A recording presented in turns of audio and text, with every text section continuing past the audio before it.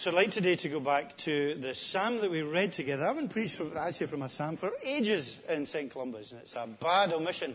So it's nice today to go back to a couple of psalms to look at these psalms and learn from them what we can learn as we recognize them as part of God's Word and take them for ourselves. As I said in the prayer, I was at a wedding on Friday. Ali Meredith and Alan Stewart, that was in Inverness. And hope to be at one marrying Kirsten McGilvery and Abe Abayoye on Friday again in the same church in Inverness. So I guess weddings are on my mind a little bit in one way or another. And this is a royal wedding song, a good song to sing at a wedding.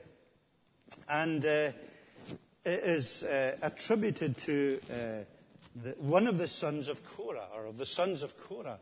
So it's not a Davidic psalm. It wasn't written by David. Many of them were. We call them the Psalms of David, but they weren't all written by David. But this one was written by one of the sons of Korah. We don't know which wedding that he was penning his words to. We know that he was given great inspiration under God, but we don't have a record of which specific wedding, royal wedding, he was writing for. Many commentators think it may have been one of Solomon's weddings. He had a few. But I'm not sure if that's true or not. We don't have clear indication of who it was from. Others believe that this wasn't actually written specifically for any particular wedding, but was just given by God hugely under inspiration and is a purely messianic, pointing forward to Jesus Christ. It's probably somewhere in between these two things. But clearly it does establish within the Old Testament that idea of the coming Messiah who is seen as a son of David, who is seen as a king, a Messiah king figure in the future, as a groom and God's people, his own people, those who came and put their trust and who followed this Messiah king, seen as his bride. So there's this great, they're far more used to illustration and picture in their culture in the ancient Near East than we were, and they would strongly use these great pictures to speak of truth, and to speak of truth that was to happen indeed in the future. But we know that there was this, even in the Old Testament, this picture that the Messiah who would come, who we know as Jesus, because we're looking at it obviously with the benefit of the New Testament, the Messiah who would come would be the groom, and his people would be his bride. And Isaiah 62 speaks about that as a young man marries him in kind of nice,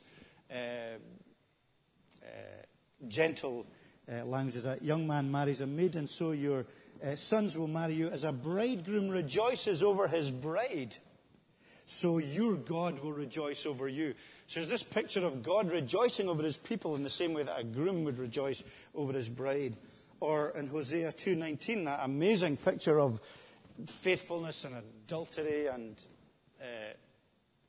covenantal truth and forgiveness. God says, I will betroth you to me forever in righteousness, in justice, in love and in compassion. So there's that great kind of same language of covenantal faithfulness of God and some of the language of truth, humility and righteousness that we have in verse 4 here, of the kind of relationship he has with his people. And part of that, and I think sometimes we lose sight of this, is why did God use marriage as a picture, or the wedding feast, particularly the wedding feast and the marriage as it's described in the psalm and elsewhere? And as Jesus uses it in the New Testament, and is such in so much favour of using that picture and that illustration. And indeed, it goes on to speak about it in Revelation, the wedding feast of the Lamb, that heaven's described as that great celebration, that we are with Jesus Christ in his heaven, and it's like a wedding feast. Why does he use that? Well, I think primarily because of the themes of love, covenant, commitment, and yes, Joy, love, and celebration. Now, maybe we've lost sight of that a little bit. Maybe we're a bit joyless in our Christian faith and in our expression of that. A bit lifeless, a bit dead in the way we live our Christian lives. Because, we're in difficult times. We're in that time where Christ has come once for his bride to save them at the cross, and he will come again to take us to be with him. But we're in that difficult period of betrothal in between. And it's tough, and it's a struggle, and it's a battle, and there's sin, and there's problems. And sometimes we just get weighed down by that, but we need to be reminded that it's a celebration, and that there is joy involved, and that there is happiness because of what Jesus Christ has done for us. And that's to be our perspective. And that's to be part of what we are and what we do. And that's to be reflected in our coming together. It's to be reflected in our worship. It's to be reflected in our community. It's to be reflected in our praise. It's to be reflected in the way we listen and then the way we live our lives and the way we interact with one another. Celebration and joy. And I think that is hugely significant for us. And I hope that some of that comes across as we look through the psalm briefly. And we went through the procedure that the wedding event took place in the Old Testament, and that is why it's different from ours. There was this legal betrothal. That's why, for example, that Joseph and Mary talks about Joseph wanting to divorce her quietly. Because they were betrothed to one another, but they weren't actually married. But it was such a legal, binding kind of relationship, although they weren't living and sleeping together. It needed a divorce to enact separation. And so that is part of the similarity between what we have here. It also makes a little bit more sense of the parable of the wise and foolish virgins that Jesus speaks about in the New Testament, because it's kind of different from our weddings. So that's the background to the psalm. And we know and we can be confident that this psalm is messianic. It points forward to, with this great Old Testament pictures pointing forward to the relationship between God and his people. Because part of this psalm is quoted in Hebrews chapter 1. Now, you may remember or may not remember that when we studied Hebrews and went through this book not terribly long ago, we started at Hebrews chapter 1, which was great, wasn't it? We started at the beginning. Hebrews chapter 1. And when we have the writer to the Hebrews under inspiration of God quoting the superiority of Jesus. You remember that, don't you, about Hebrews? It was all about how superior Jesus was to the Old Testament and to the Old Testament religion, which the new Christians were being tempted to go back into. And so the first chapter of Hebrews is speaking about how superior Jesus is to anything. And we have this quote that the writer gives from God. He says, "To which of the angels did God ever say?" And then he quotes, "But about the Son, he says, your throne, O God, will last forever and ever." Do you remember that? Do you remember we stopped at that for quite a while? Because here was God speaking and saying of Jesus, "Your throne, O God." So God, the Father, was speaking about Jesus, the Son, and attributing to him divinity, O God. So your throne, O God, will last forever and ever. And righteousness will be the scepter of your kingdom. You have loved righteousness and hated wickedness. Therefore God, your God, has set you above your companions by anointing you with the oil of joy. And then it's got a little letter beside it. And if you go at the bottom of the page, it says, verse 9, Psalm 45, verses 6 and 7.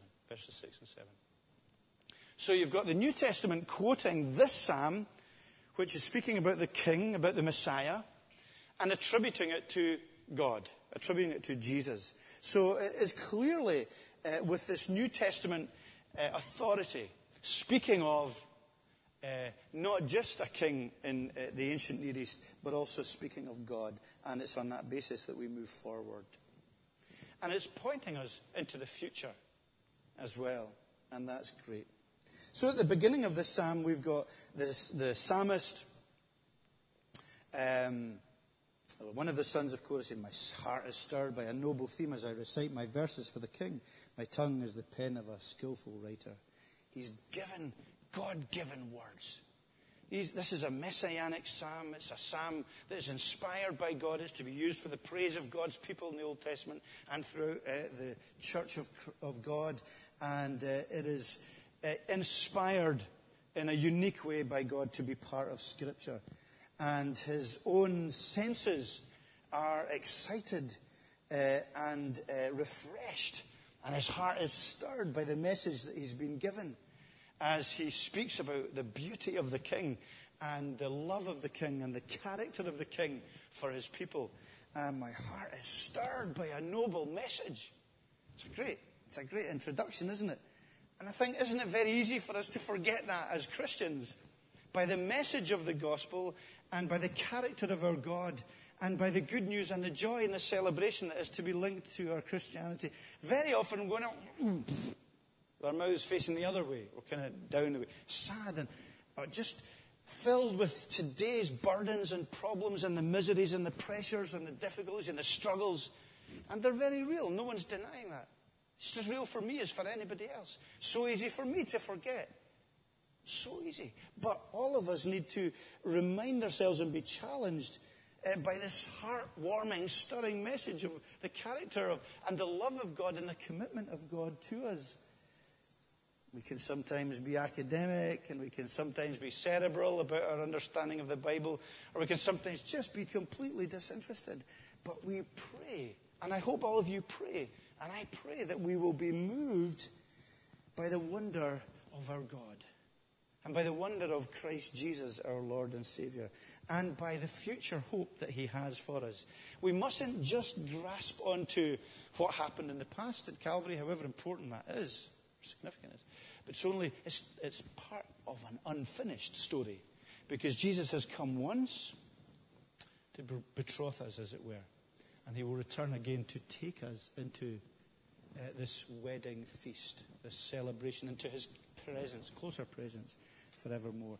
And so the reminder is for us to allow our hearts to be stirred by that. Now, it's pretty cold in here this morning. It's quite hard to get your heart stirred when it's kind of cold and the building looks austere. But just try. Just imagine. And think spiritually about the message and the person of Jesus Christ. Because we have a description here in this psalm, very briefly that I'll go into, of the King. And it's verses, kind of 2 to 9 were the ones where the King is coming. He's betrothed his bride and he's coming to take her to be with him. And it's a great picture of his character. As we think of it moving forward to the wedding feast of the Lamb and to our life in heaven with him in nearer company with him forever, we are reminded of the character of God. He's the one, we're told here, you're the most excellent of men, and your lips have been anointed with grace since God has blessed you forever. And there's this sense of the excellence of Jesus, who is the Messiah King, this messianic psalm, the blessing of his character, and also the blessing of his words. It was said of him in John 6:68. Who was it by Peter? You have the words of eternal life. Isn't that great? The words of eternal life. How many words do we spill? How much rubbish do we speak? How worthless and weightless are so much of what we say about one another or to one another. And here is this great Redeemer, this great Messianic King, whose lips have been anointed with grace, who have got great words, the words of eternal life for us. Who are we listening to today? Who will we listening to? I think most of the time we spend listening to ourselves and making ourselves supreme. And yet he wants us to recognize his great character and his great grace-filled words that are blessed for us. His invitations to come to him. His invitations to be forgiven. His invitations to be transformed. He's a loving God. And it's good, it's good to read the Bible every day. Of course it's good to read the Bible every day because it's the words of eternal life. It's the words of God. They're great words to know and to recognize. And then in kind of verses 3 to 5, it speaks about this character of God and his mission, who comes as a victorious king with his sword girded in his sides, clothed with splendor and majesty. He rides forth victoriously in behalf of truth, humility, and right. His right hand displays awesome deeds and speaks about his defeating of the king's enemies. And so there's this great sense, this great picture of God who has been already victorious and is coming to take his bride to be with himself because he has defeated all her enemies. And we recognize and know and understand and appreciate that about Jesus. It might not seem like that for us,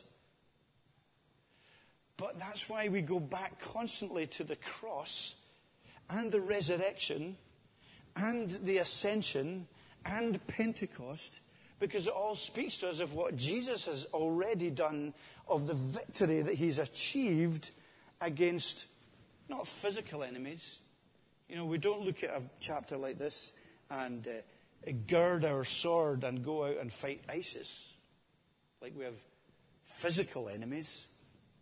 Because we know the New Testament teaches that our battle is not against flesh and blood, but against spiritual powers.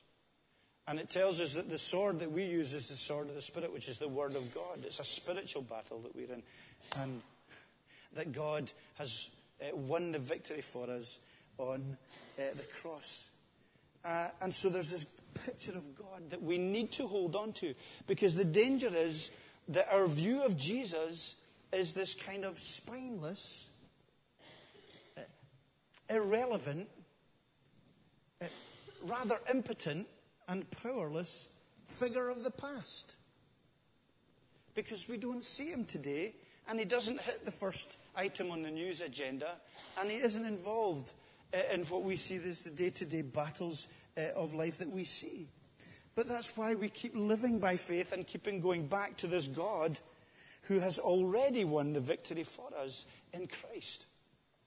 A spiritual victory against what? Against death, and against sin, and against the grave. And he has won that victory for us in Christ.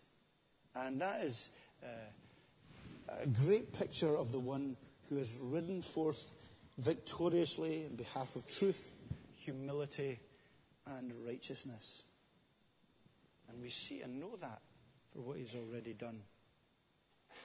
But we also see that he has a future and a destiny in verses 6 and 7. We have this this is what reminds us that this isn't just a royal psalm that was written just for ancient kings, because it goes on to speak about this king in terms of being divine. Your throne, O God, will last forever and ever. A scepter of justice will be a scepter of your kingdom. You love righteousness and hate wickedness. Therefore, God, your God, has set you above your companion, anointing you with oil, and so on. And we have that great picture of his everlasting kingdom.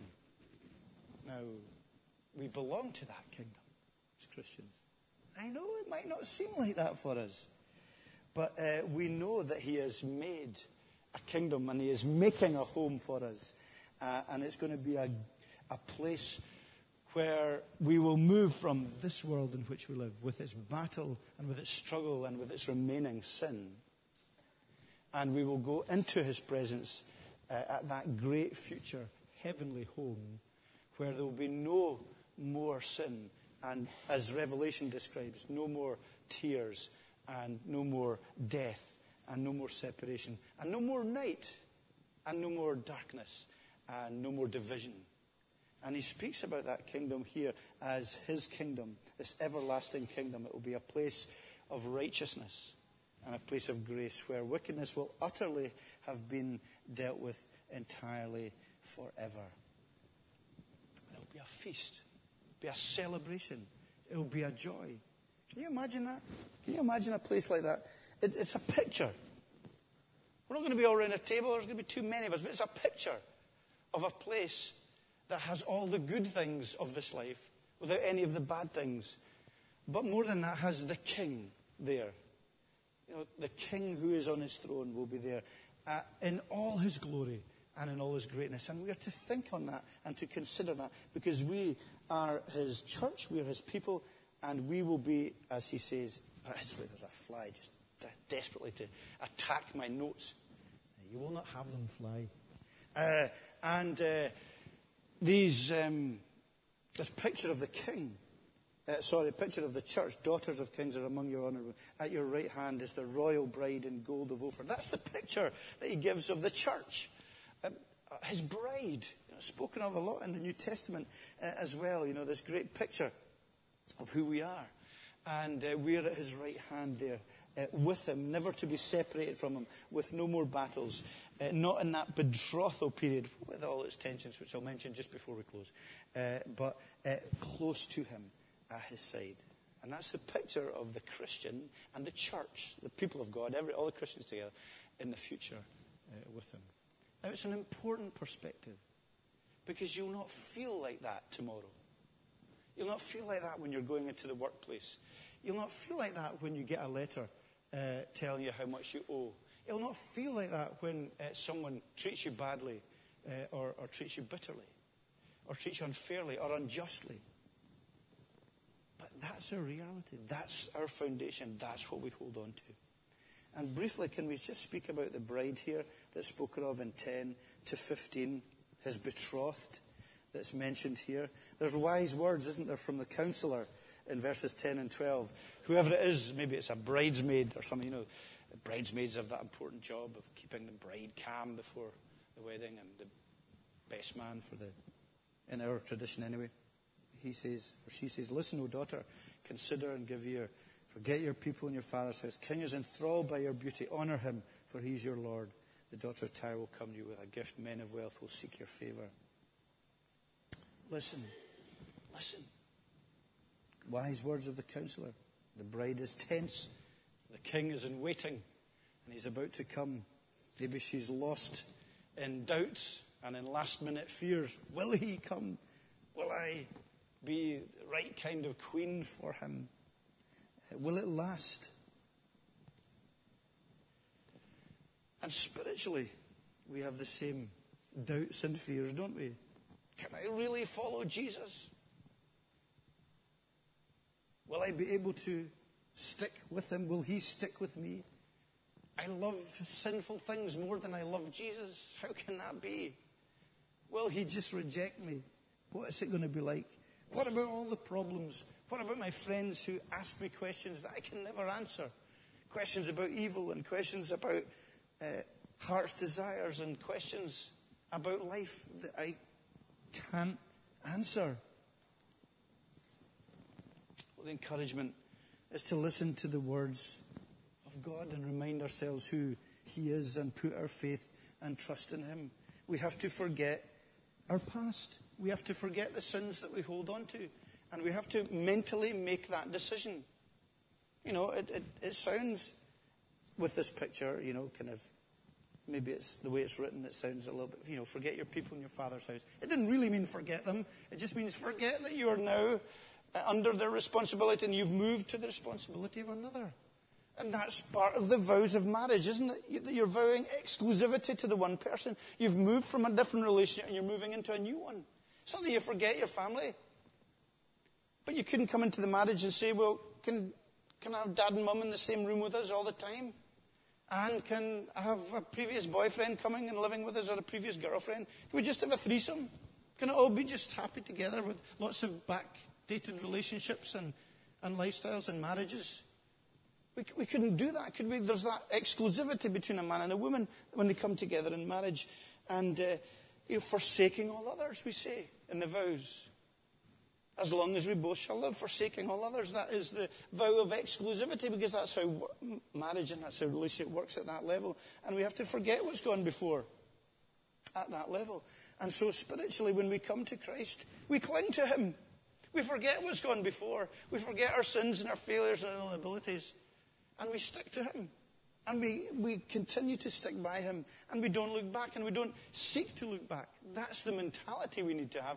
I'm not saying we always achieve that, but we seek to do that. And we seek to do that because we are reminded that he is enthralled by us. The king is enthralled by your beauty. Is that not a remarkable thing? That God is enthralled by his people, by his church. Why? Because we're covered in the righteousness of Jesus. He sees his beloved Son. When he sees his church, when he sees you and me, that's what he sees. He sees Jesus the substitute, Jesus the Savior, Jesus his beloved Son in whom he is well pleased. And he is enthralled by our beauty. Husbands, love your wives, just as Christ loved the church and gave himself up for her to make her holy, cleansing her by the washing with water through the word, to present her to himself as a radiant church without spot or wrinkle or any other blemish, but holy and blameless. He's enthralled by our beauty because we are covered in his righteousness. It's a great picture. It's that reminder of the parable as well. It was in Jesus' mind, wasn't it, when he talks about the wedding banquet parable. And there's someone comes into that wedding banquet and they're not wearing the wedding clothes. And, they say, oh, what are you doing? You're not wearing the wedding clothes. What are you doing? And he's cast out. And it, again, seems quite harsh when you think of it. It seems quite a harsh picture. But the reality is that the wedding clothes had been provided. The wedding clothes were all provided in that wedding. And everyone could wear these wedding clothes that had been provided. But this person chose not to. He said, I'm not going to wear what's been provided. These beautiful garments have been provided. I'm just going to wear my own scabby clothes, my jeans, my T-shirt that I've done all the painting of the house in. Because I can't be bothered changing. What I've got is good enough. And so it doesn't seem so harsh when we see it in that light, when the provision has been made. So Jesus has made the provision for us to be saved. He's made the provision for us to be clean and to be righteous, to be perfect in his sight, to be forgiven, to be beautiful. And he comes and he also changes our own heart as he does so. Honor him, verse 11, for he is your Lord. I ask you to do that today if you're a Christian. Honor him, for he's your Lord. Can I ask you to go out into your workplace this week and honor him? Because he's your Lord. Honor him with your words. Honor him with your actions. Honor him with your obedience. Honor him with your loyalty. Honor him because he's Lord. He's worthy and he's worth it. And he's beautiful and he's enthralled by us. Hard though it may seem to believe that he's enthralled by us when we look in the mirror and we look into the mirror of our hearts and see the sin and the ugliness and the way we let him down. But he's enthralled by us because he forgives us and he sees not us. He sees Jesus, his own Son, who died in our place and who took the price for our sins. Honor him. He is worthy. Worship him. We worship him here, but this isn't the 1 hour of worship for the week and then we do what we want. This is the public declaration of our love for him together, but then we go from here. Honor him and worship him with your life. Be living sacrifices, he says. Present your bodies living sacrifices because he's worth it. So when the struggles you'll face this week, honor him. In the good times, honor him. When you can't see him, honor him. When you think he's far away, honor him because he's worth it. When you don't feel him close or sense his love and everything seems like it's, honor him because he's enthralled by your beauty and he has this great future for you and he's taking you to be with himself. Heaven will be a great place. And he finishes with that saying, therefore the nations will praise you forever and ever. And his memory will be perpetuated throughout the nations. Tell and praise. His honour is there. We might not feel it today. Sometimes we live in a nation which has by and large rejected Jesus Christ. Our churches are half empty. But we mustn't think that that's the picture worldwide. And we must recognise that we believe God will still work here and will bring many people and turn this city upside down. But we also believe and know and remember that there are many people telling and praising him throughout the world today. Hundreds of thousands are telling and praising about Jesus Christ in this world. Hundreds of thousands are coming to Christ in different parts of the world today because they are seeing this King of Kings and recognizing what he has done. And their lives are being transformed, sometimes under great persecution and under great difficulty. But they love this King. And the future means a great deal to them because of the battles and struggles here. This future of the King returning, taking them to be with himself in heaven. But it's also a great hope for all of us in our lives. And it's the only hope that takes us through this life and also takes us through the valley of the shadow of death, which we will all face.